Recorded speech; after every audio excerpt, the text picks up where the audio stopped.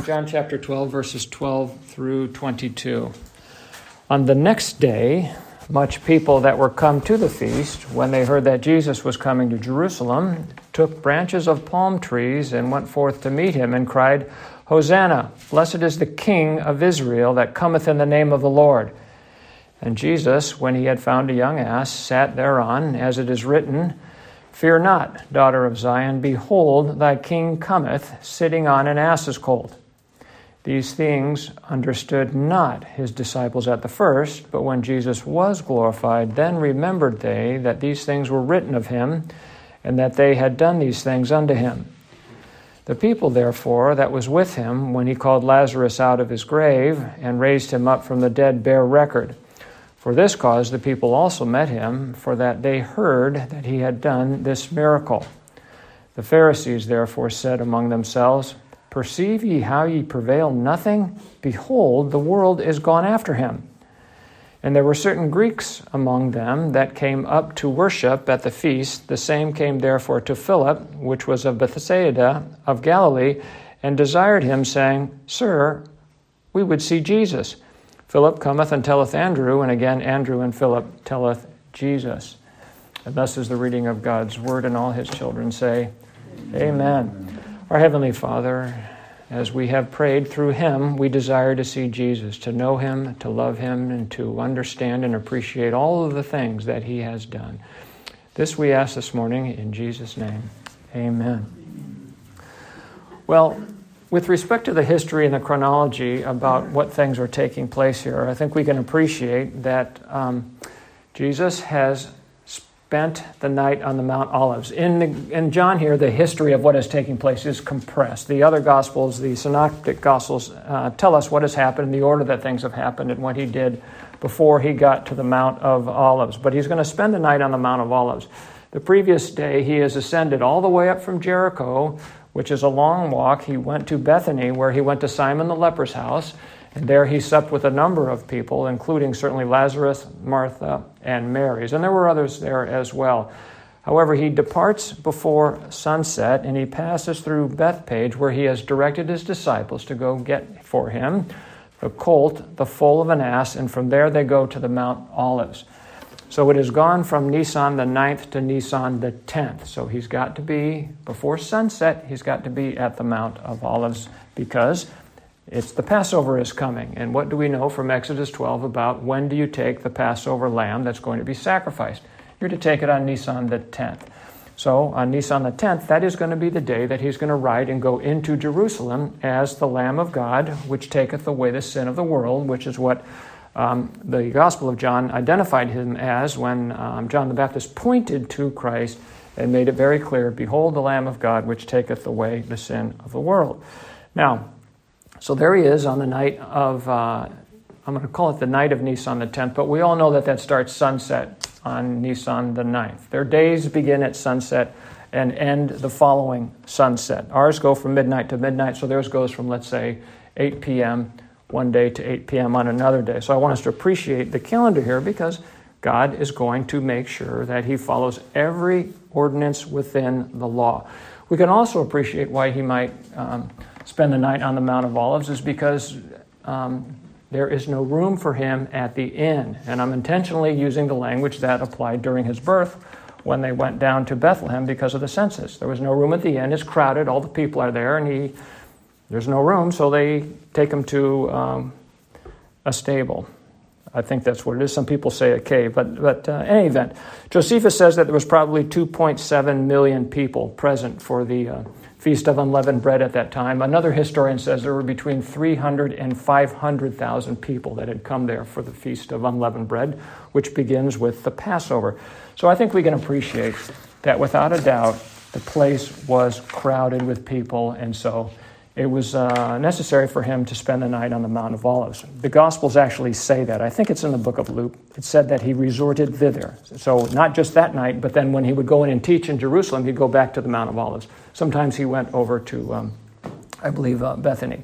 So as the Scripture says, he has no place to lie his head, which we know what that means in a spiritual sense, that eventually he's going to lay it in our hearts. But we're not there yet. So again, in order to comply with all of the provisions of the law, he's going to spend the night on Mount of Olives. Now, the next day, Nisan the 10th, coincidentally happens to be a Sabbath day. And the Sabbath day has lots of laws or lots of rules associated with it in terms of what you can and cannot do, because you cannot do any work on the Sabbath day. You can only travel so far on the Sabbath day. And there's only one place in the Bible that tells you how far you can travel on the Sabbath day, which is found in Acts chapter 1, verse 12. And guess how far that is? It's from the Mount of Olives to Jerusalem. That's how far you can travel on a Sabbath day. So God has given us this piece of information that we would appreciate, that Jesus is always in compliance with the law. And though we might ignorantly transgress the law, and there are offerings to be made for ignorant transgressions, Jesus never transgressed any laws. Certainly not ignorantly, not knowingly, none. He complied with every one of them. There were no ignorant omissions. So there he is on the Mount of Olives. He's going down the next day into the city on the Sabbath day, and we know in the Bible it says that's how far he can travel. So here he is. He's starting his journey down the Mount of Olives, and people are crying out, Hosanna, which means save us. They're crying out Hosanna, which means save us, which our deacon read for us in Psalm 118, verse 25. They were doing what it says in Psalm 118, verse 25. And we're going to find out they're doing that in another place too. They are crying out, Hosanna, blessed be the kingdom of our father David that cometh in the name of the Lord. Hosanna in the highest. So a kingdom is coming. Now, when they say Hosanna, they say save us. You got to ask your question, save us from what? Save us from the occupational forces? Now, supposing you happen to be a Roman soldier patrolling on the Temple Mount on the east side, because you can see all of this. The fortress of Antonia is immediately north of the temple complex. So there are Roman soldiers all over the place. So if you happen to be up there on the wall, you're going to hear what's happening. And you're going to ask yourself, what in the world is going on? The city's crowded. There's a lot of consternation and commotion going on. And when you hear something like that, blessed be the kingdom of our father David, you hear people crying out, Hosanna, in verse 13 of John chapter 12 here. Blessed is the King of Israel that cometh in the name of the Lord. So a kingdom is coming, and a king is coming. You're going to wonder what's going on here. As a matter of fact, you might suddenly start to feel very conspicuous because you are part of the Roman occupational force. If it were me, I would probably drop a hand to my sword. I might just take my hand and rest it on there. We've all seen police officers when things get a little uncomfortable. They're not going to be standing there like this. Their hands kind of drop so they can get them, guard their weapons and be ready if they need them. Suppose that happens to be you and you hear this commotion. Well, you're going to look out across the Kidron Valley to the Mount of Olives. And what do you see? You're looking and you're like, well, what is going on here? You're going to be looking for horses. Maybe you'll be looking for some chariots. You might be looking for swords, glinting off the sunlight. You might be looking for a king on a white stallion or a prominent horse of some kind. You're going to be looking for some honored personage coming, leading an army or leading an entourage of some kind. You're going to be looking for that. And that's consistent with Scripture. When Joseph was honored by Pharaoh, he was given the second chariot to ride in so that everybody would know he was. I think he had something around his neck and he had the king's seal. Everybody knew that Joseph was to be honored because of the trappings and because of the chariot and the horses that he was given. In the book of Esther, when King Ahasuerus wants to know how to honor a man, he's given some advice. Well, here's what you do. You put the king's apparel on the individual, you put him on the king's horse, and you put the king's crown on his head, and then you have somebody lead him around the city making that proclamation that this is whom the king delighteth in. So you should expect to see something like that when you're looking down across the Kidron Valley. In 2 Samuel, chapter 15, verse 1, when Absalom is trying to build himself up in front of the people, what does he do? He gives himself chariots and horses and 50 men to ride in front of him. So he's trying to puff himself up in front of the eyes of the people. And so if I was up there, that's what I'd be looking for. I'd be looking for something like that. But this particular soldier, he's going to be looking out and he's going to be looking for some centrality of movement because he doesn't see any of those things that he would be expecting to see. So in the centrality of the movement on the opposite side of the hill, he sees people casting down their garments and placing palm fronds in front of what appears to be a man sitting on a yearling ass, slowly riding down the hill. And then he sees him stop amidst the shouting crowds. He's like, well, wait a minute, is he weeping? Really? Is he weeping? The people are crying out, "Save us, blessed be the King of Israel who cometh in the name of the Lord." And this is their king? You've got to be kidding me. Really? Their king is plainly dressed, and he's riding on an ass, the colt, the foal of an ass, and he's weeping. This is the most conspicuous of sights I can imagine amidst all of the tumult. What a strange thing to look at. And this king is going to save them from what? And how is he going to do that? Those are all very good questions. You recall back in 1 Samuel chapter 8 that it was an occasion when the people wanted to be like all of the other nations. So they came to Samuel and they said, "We want a king so we can be like all of the other nations. We want a king who will go out before us and fight our battles for us." Now, what they really meant was, we want to have like a standing army of other people's sons, not my son, but other people's sons, and they will go out and fight for us. Because clearly David is not going to go out by himself and overthrow the Amalekites. He's going to take an army with him, but we don't want that to include our sons. And that's the way a lot of people like to do things today. They like to spend other people's money. They like to go and fight wars in other countries with other people's sons. So this is another one of those biblical statements, which is a prophetic statement which the people don't really understand what they're saying. Just like Caiaphas did not really understand when he said, "Know ye not that it is expedient that one man should die for the people and that the whole nation perish not?" Caiaphas didn't know what he was talking about, but God knew what he was talking about. God knew what he put in his mouth, and he tells us that in the next verse here, that he was speaking really about Christ and that he was going to die for the true Israel, not national Israel, but the true Israel of God. And so this statement about how they want a king to go out before them and fight their battles comes true in Christ. That is exactly what Christ is going to do. He is a king, and he is going to go before them to fight their battle against sin, against Satan, against the world, against the flesh, and even death itself. For those are the enemies of man. And he's going to do it all by himself.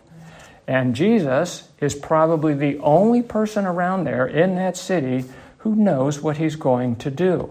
And he's come to conquer, and he's come to destroy all of these things through his death. He is coming to Jerusalem to die. Now, back in John chapter 6, verse 15, after feeding the 5,000, the people tried to take him by force and to make him a king. And this they did because it appealed to their flesh that they would do so. And so here, with a similar motive, and some of these appreciate what he has done for Lazarus. It says that there are people that were there when Lazarus was raised from the dead. But with a similar motive, I think we have this in this larger picture of this whole crowd. They are crying out, "Hosanna, save us. Blessed is the King of Israel that cometh in the name of the Lord." But what we have to appreciate here is that this is not a physical war. It is not a war against an opposing army like the Romans. But I would ask you, how difficult would it be for Christ, who is God manifest in flesh, in him dwelleth all the fullness of the Godhead, bodily dwells in him, how difficult would that be for him to destroy the Roman army, sitting on the colt, the foal of an ass? Well, let's think about what he's done in the past. Remember back in Genesis chapter 7 when he destroyed all air-breathing life on the surface of the earth and that flew in the heaven. Destroyed it all. Remember what he did to the Egyptians? It says there, the angel of the Lord slew all of the firstborn. Not an angel. The angel of the Lord slew all of the firstborn. That's very selective. You remember when the military complex came out with the neutron bomb? What a big deal that was, because you could drop it, not destroy any property, but kill everybody. Here, the angel of the Lord kills only the firstborn, from Pharaoh all the way down to he who's in the dungeon, including the cattle. After that, Pharaoh's army pursued the Israelites into the wilderness or through the Sinai Peninsula and halfway through the Red Sea. And what did God do there? Exodus 14, verse 24 and 25 says, "And it came to pass that in the morning watch, the Lord looked unto the host of the Egyptians through the pillar of fire and of the cloud," which we know was above them, leading them, "and troubled the host of the Egyptians, and took off their chariot wheels, that drave them heavily, so that the Egyptians said," they figured out what's going on here, but too late. The Egyptians said, "Let us flee from the face of Israel, for the Lord fighteth for them against the Egyptians." They figured out that it was God who was fighting against them. Remember what happened to Jericho. March around the city 7 times, blow the trumpet, and the walls come down. Who do you suppose did that? How did those walls come down? Obviously, by the hand of God. Recall in the book of Joshua, when Joshua was fighting against the 5 kings of the Amorites. They fought a battle. The Israelites slew some of them, but who slew most of the people, and how were they slain? They were killed by hailstorms. Verse 11, "And it came to pass, as they fled from before Israel and were in the going down to Beth-horon, that the Lord cast down great stones from heaven upon them unto Ezekah, and they died. There were more which died with hailstones than they whom the children of Israel slew with the sword." And then very soon thereafter that, we read that the Lord stayed the rotation of the moon and the earth so the day would be longer and they could slay more people. Clearly, God is the one who is doing the fighting for his enemies here. Remember when the Syrian army had camped and laid siege to Samaria? The people were starving so much so that they resorted to cannibalism. What did the Lord do? They wake up one morning and the entire army is gone. The Assyrian army fled because they thought they heard another army coming against them. Well, who did they hear? They heard the Lord of hosts. And they fled because not too long after that, Jerusalem is surrounded by the Assyrian army. And they wake up one morning and 185,000 Assyrians were slain by the angel of the Lord. Scripture says there were 185,000 dead corpses lying around the city one morning. And then after that, King Sennacherib, king of the Assyrian army, returns to Nineveh, and he is killed by his 2 sons. God doesn't need any help. He can take care of what he needs to do. The angel of the Lord, who is their king, he fought their battles for them without any help from any angelic beings or any human beings. He drowned them, he dropped hailstones on them, or simply took the life out of them without any collateral damage. God doesn't need any help. He could certainly do the same things against the Romans if he wanted to. And I think he demonstrated that for us when he simply reorganized the molecular structure of water and turned it into wine. He commanded the wind and the wave to be calm when he was on the Sea of Galilee. He's controlling all of the elements. He dropped hailstones. He could do it again. He can reorganize the molecular structure of things. He called forth Lazarus, who was dead 4 days, and stinketh, called him forth from the grave. And you'll recall when he's arrested in the Garden of Gethsemane, when he identifies himself as the, quote, I am, everybody falls over backwards. The Lord coming down the Mount of Olives could simply say the word, and everybody would be dead. Everybody. Or he could just destroy the Roman army. So here we have Christ riding down into Jerusalem on the colt, the foal of an ass, with the people crying out, Hosanna, blessed is the King of Israel that cometh in the name of the Lord, while they are placing palm branches and their clothing in front of him. To anyone that is watching this, this is so strange and peculiar a sight. How could you miss its fulfillment in prophecy? In Zechariah 9:9 it says, Rejoice greatly, O daughter of Zion. Shout, O daughter of Jerusalem, which they're doing. Behold, thy king cometh unto thee.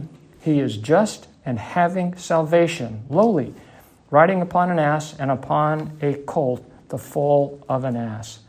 How could they miss that prophecy? That prophecy is not more obscure than the prophecy of Micah 5:2, which is what the chief priests and scribes made reference to when the wise men came and said, Hey, where is he born that is king of the Jews? Herod Comes to the scribes and the Pharisees, they go to their books and they go, well, Bethlehem. What's taking place now is far more, I think, observable and something they should appreciate than what is written in Micah 5:2. Zechariah 9:9 is so peculiar and specific. People shouting, and Jesus, the son of King David, is riding on the colt, the foal of an ass. Now, the prophecies surrounding his birth told us who was coming, how he was coming, where he was coming, and why he was coming. The prophecies surrounding his death tell us who is coming or who's going to be dead, killed, how it's going to happen, where it's going to happen, why it's going to happen, and when it is going to happen. It included such peculiarities as riding on a colt, the foal of an ass, that he would enter into Jerusalem and into the temple through the east gate, and what things the people were going to say. Prophecies contained all of those things. And so here comes Jesus down the mountain, having salvation to fight a battle that we cannot fight against sin, Satan, the world, the flesh, and against death itself, because these are all of the enemies of the elect. These are the things the Lord overcomes on our behalf, giving us the benefits of the victory over them. However, doctrinally speaking, we need to understand this, that it is from God Almighty that man is ultimately saved from, because man, due his sin, abides under the wrath of God. The unregenerate man is at enmity with God and is subject to his wrath. And it is this context that the Lord Jesus rides down the Mount of Olives, across the brook Kidron, through the east gate, and into the temple itself, which he then cleanses by casting out those that sold and bought in the temple, overthrowing the tables of the money changers and the seats of them that sold doves. He goes in there, it's the first thing he does, he cleanses the temple, and we should appreciate that this symbolizes our hearts. This is what the Lord's going to do. He's going to cast all of the foolishness out of our hearts, all of the idols out of our hearts, and he's going to make our heart the temple of God, which he identifies in the Scripture as the house of God, Jesus' house, and our house. It's going to become a house of prayer through his work. And this is clearly a war that cannot be fought with men, against men, by men, or one that would even involve an angelic host. It is a war fought in the heart of man, whereby victory might only be secured through the divine agency of God. The justice and judgment of God must be satisfied, and only God can satisfy God. 2 Corinthians 5:21 says, "For he hath made him to be sin for us, who knew no sin, that we might be made the righteousness of God in him." God made Christ, who is God, to be sin for us, for the benefit of the elect, and then he imputed his righteousness unto us. So, all of this is done to effect our salvation, the salvation of the elect, to save us from the wrath of God due our sins. God imputed our sins to Jesus Christ, who is God, and imputed the righteousness of God to the elect, and this is all done by faith. You cannot be more righteous than God himself, and that righteousness is imputed to the saints. So, the death of God is what is necessary to satisfy God, to bring salvation to men. In Isaiah 53, we read about this. We read about what the Lord Jesus bore on our behalf at the hands of God. In verse 5 of Isaiah 53, it says, "But he," that would be Christ, who is God, "was wounded for our transgressions. He was bruised for our iniquities. The chastisement of our peace was upon him, and with his stripes we are healed." He was wounded, he was bruised, and he was chastened by God for our benefit. In verse 8, it says, "He was taken from prison and from judgment, and who shall declare his generation? For he was cut off out of the land of the living. For the transgressions of my people he was stricken." What does it mean to be cut off from the land of the living? It means to be put to death. He was put to death by God. We know what the Scripture says. Wicked hands have taken and crucified him, but it was all due to the foreordained counsel of God. Verse 10 and 11 of Isaiah 53. Yet it pleased the Lord to bruise him. He hath put him to grief. When thou shalt make his soul an offering for sin, he shall see his seed, he shall prolong his days, and the pleasure of the Lord shall prosper in his hand. He, that would be God, shall see the travail of his, Jesus' soul, and shall be satisfied. By his knowledge shall my righteous servant justify many, for he shall bear their iniquities.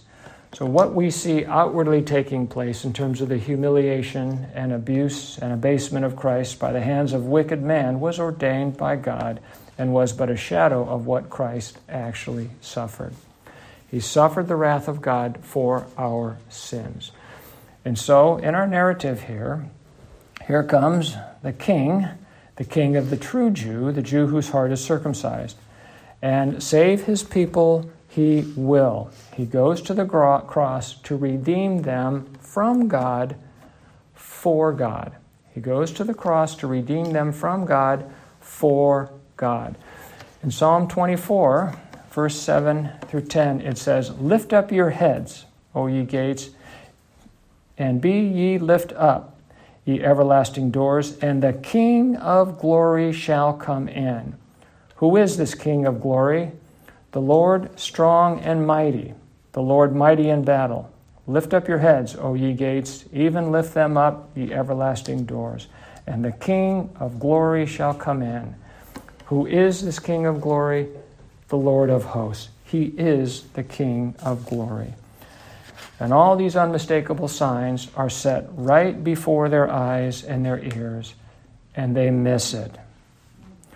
The sin of their envy and hardness of their hearts blinds them. In verse 19 of John chapter 12, it says, The Pharisees therefore said among themselves, Perceive ye how ye prevail nothing? In other words, you can't make the people be quiet. Behold, the world has gone after him. In other words, people from all nations are going after Christ. And we're going to see that here in verse 20 because it says that were Greeks that had come up there, and they come to Philip and ask, we want to see Jesus. You can't stop it from happening. In Luke chapter 19, it gives a little bit more detail. In verses 39 and 40, it says, And some of the Pharisees from among the multitude said unto him, speaking to Christ, Master, rebuke thy disciples.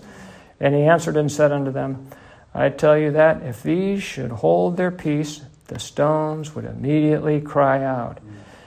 And then we have the Lord hesitating, perhaps stopping on his way down here, and we see what he does, knowing the consequences of their rejection of him. He knows what's going to happen to Jerusalem, and so he weeps.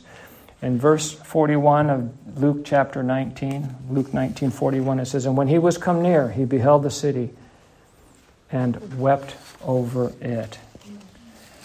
In 70 A.D., the Romans are going to lay siege to the city on the anniversary of his death. They're going to come down there when the city is teeming with people. All the men of war are going to be in that city, and that's when he's going to destroy it.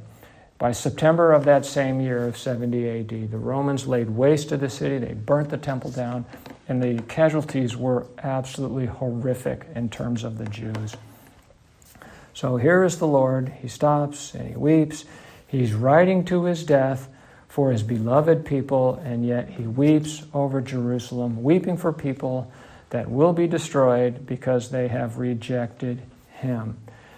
In spite of all of the signs he has given them, all of the miracles that he has performed up to this time, all of the clear statements by himself about who he is and what he's doing, in spite of all of the prophecies surrounding his death, the ones that say who he is, how this is going to take place, where it's going to take place, why it's going to take place, and when it's going to take place. In spite of all of those things, they reject him and miss this very peculiar sign about, Behold, thy king cometh unto thee. He is just and having salvation, lowly and riding upon an ass, upon a colt, the foal of an ass. I can't imagine anybody else fulfilling this prophecy. What a sense of humiliation that a man would have to do to even pretend he is Christ to do something like this. And though he might get on a colt the foal of an ass and ride down that hill, the people aren't going to shout those words. They're not going to say Hosanna in the highest. And so the Roman observer, as he's watching all this, you wonder what's going through his mind. He sees a man riding a yearling ass slowly come down the opposite hill. People are casting their clothes and palm fronds in front of him, and he sees him stop and weep, and he wonders, who is this king? Who is this king?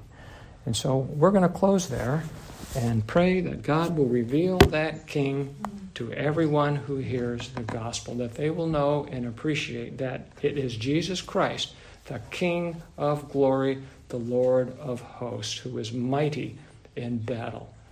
Amen. Amen.